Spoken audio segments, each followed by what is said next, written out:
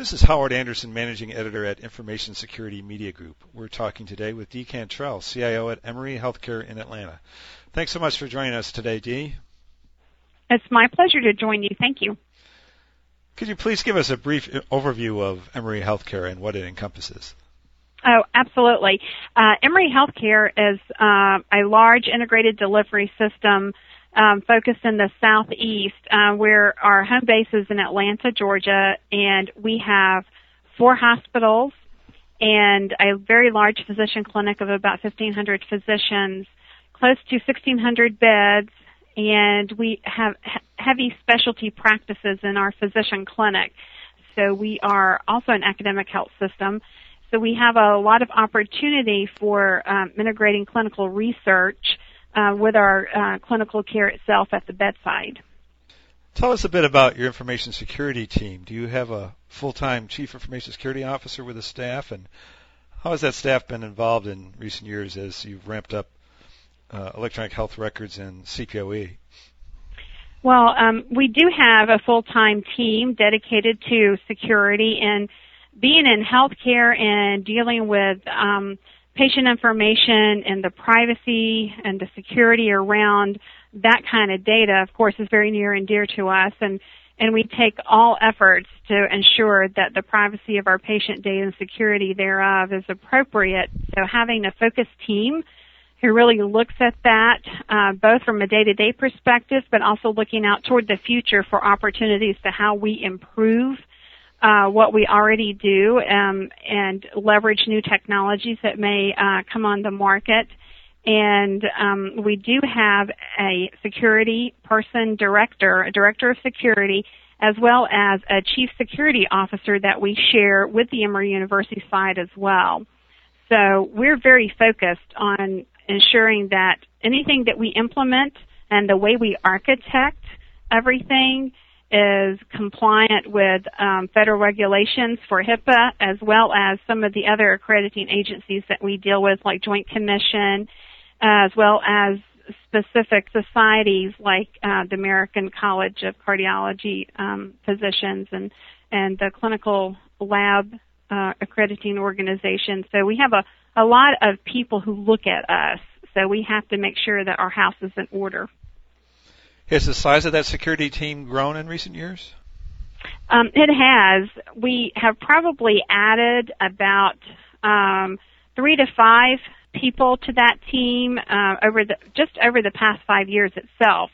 And the reason for that is that we've been on a very heavy path of implementations for clinical automation.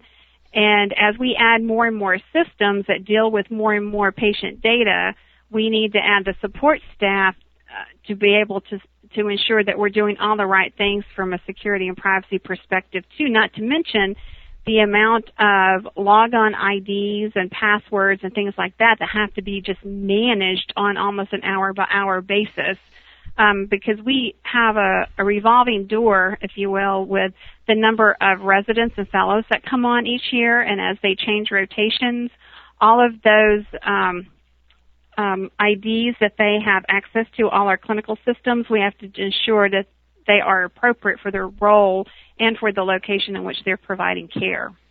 I understand you're using Citrix virtualization technology in conjunction with thin clients through much of Emory Healthcare. Tell us a little bit about why you chose that technology and a little bit about how it works and how it influences your approach to information security specifically. We were an early adopter of virtualization technology. Actually, back in 2002, we implemented our first wave of virtualization. Technology has definitely enhanced from that time, and as new technologies come out that allow us to do even more improved things to support a very mobile workforce, and virtualization, as you know, is key to that. We continue to refine and adopt our strategy for that. But one of the things that we looked at when we embraced virtualization, one of our core business drivers was the need to ensure that we mitigate risk for any breach of patient data security or privacy. And with virtualization technology, what we're able to do is stream information from a very secure location over secured network connection to the device that the end user is using, and none of that information resides on that device. So we don't have to worry about a laptop getting stolen that has patient information on it, or some other device, whether it's a PDA, any of our mobile workstations on wheels, because our data, patient data, does not reside on the device itself. It's all served up virtually from the servers in the secured data center. Okay, how can physicians access your clinical systems remotely, if at all, and how do you ensure that information remains secure? Well, one of our other drivers, as we looked at adopting virtualization early on, not only was security, but the ability to support a mobile workforce. Because our physicians roam across the state of Georgia and actually into surrounding states as we do services outside of the state of Georgia even. And we have a large teleradiology presence in the Southeast as well. So the ability to support clinicians, no matter where they may be located, with secure access to patient information was imperative. Again, another reason for adopting virtualization, because what we've created is what we call My Desktop, and that essentially is a virtualization portal that gives the end user access based on their security levels, access to all the applications, all the enterprise applications that they need to do their job for providing care at Emory Healthcare.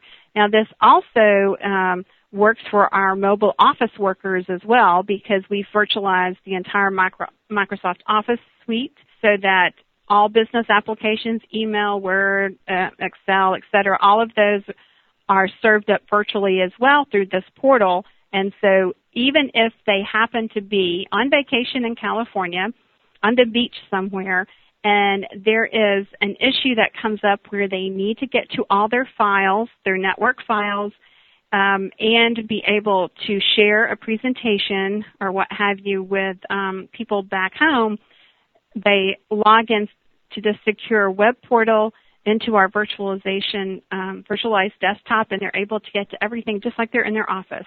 Tell us a little bit about how you handle user authentication, both on the campus and for remote access. Yeah, from a user authentication standpoint, we do two-factor authentication right now. We're looking at adopting another level of authentication, but because of what we've been able to do with our virtual desktop, two-factor authentication actually works very well for us because there's so much other security around it.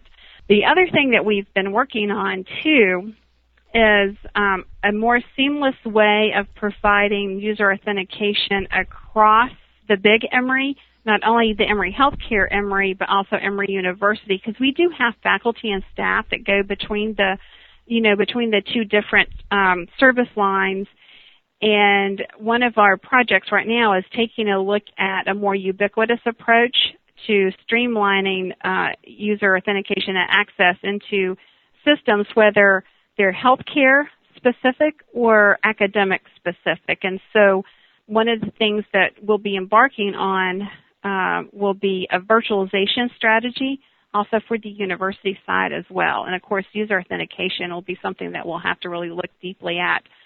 I do want to also mention, though, that we have single sign-on authentication that is integrated and built into our virtual desktop, which also allows a much better management of authentication through all the different layers of the applications that our users are accessing. And we have adopted some technology from IBM as well as ActiveCard and some Citrix components as well in order to try to make that authentication and user access experience as seamless as possible and as quick as possible.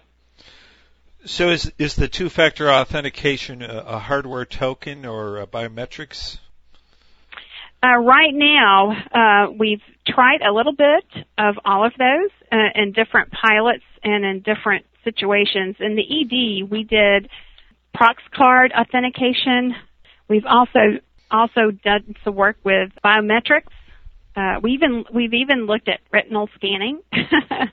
And right now, when you get right down to it, the basic two-factor authentication is pretty as simple as a logon ID and password and your SSL connection into the virtualization portal. But we have pockets of trying all of those different authentication technologies out there. It's been a little difficult to settle on one particular enterprise authentication process from using whether we use biometric authentication or some other method because of the clinical care aspect of it.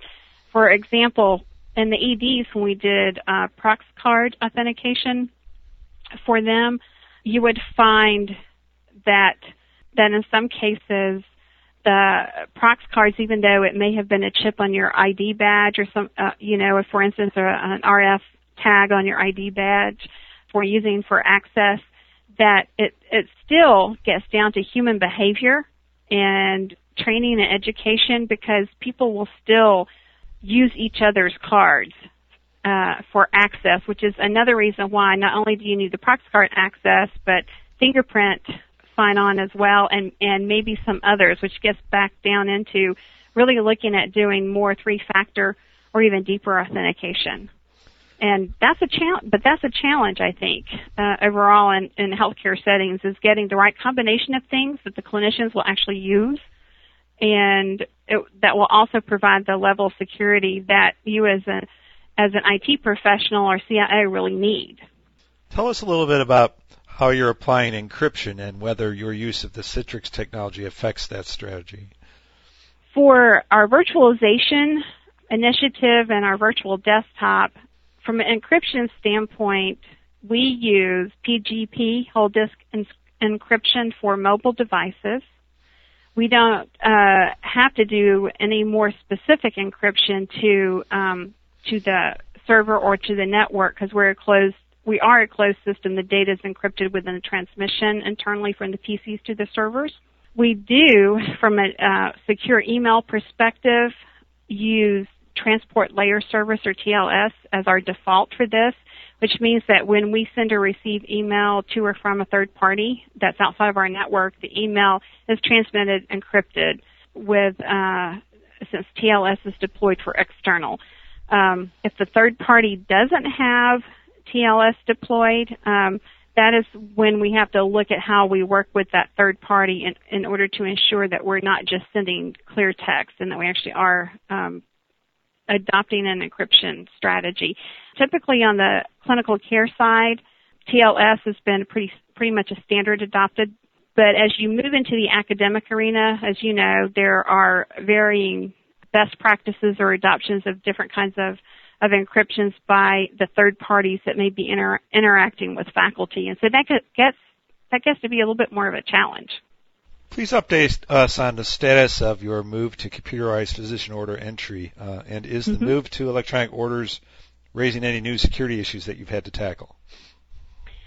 We are fully deployed with computerized physician order entry throughout our hospitals, through all of our hospitals, and we've actually had very good experience with the physician order entry and are up in the high 90% as far as compliance with entering all our orders electronically by the provider.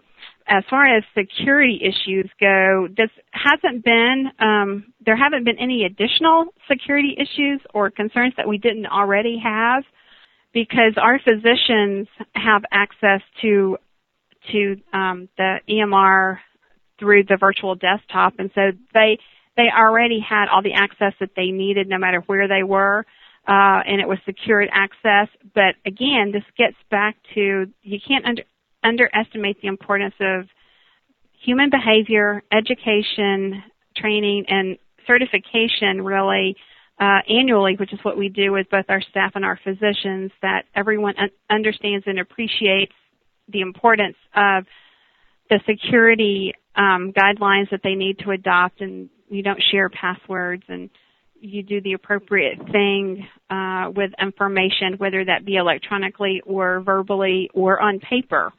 So I just continue to would emphasize to anybody that even the best security technology in place can be disrupted by human behavior. So education, training, compliance monitoring of these things are vitally important no matter what.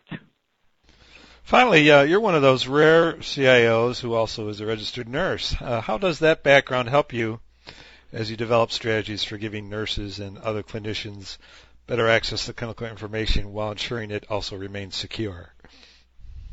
I think that being a clinician adds a lot of credibility to my role as CIO of a health system because I've been there, I've done that, and to some extent continue to do that as I volunteer regularly. In addition to myself being a clinician, though, I have other clinicians that are part of my staff as well. So having a blend of clinicians and true IT technical professionals, I think, is the best chance of success for moving things forward in a healthcare system, because it takes both perspectives coming together to ensure that the right things happen for patient care and for providers and our nurses. So in my opinion, I think I have the best of both worlds here. Well, thanks very much. We've been talking today with Dee Cantrell of Emory Healthcare. This is Howard Anderson of the Information Security Media Group. Thanks for listening.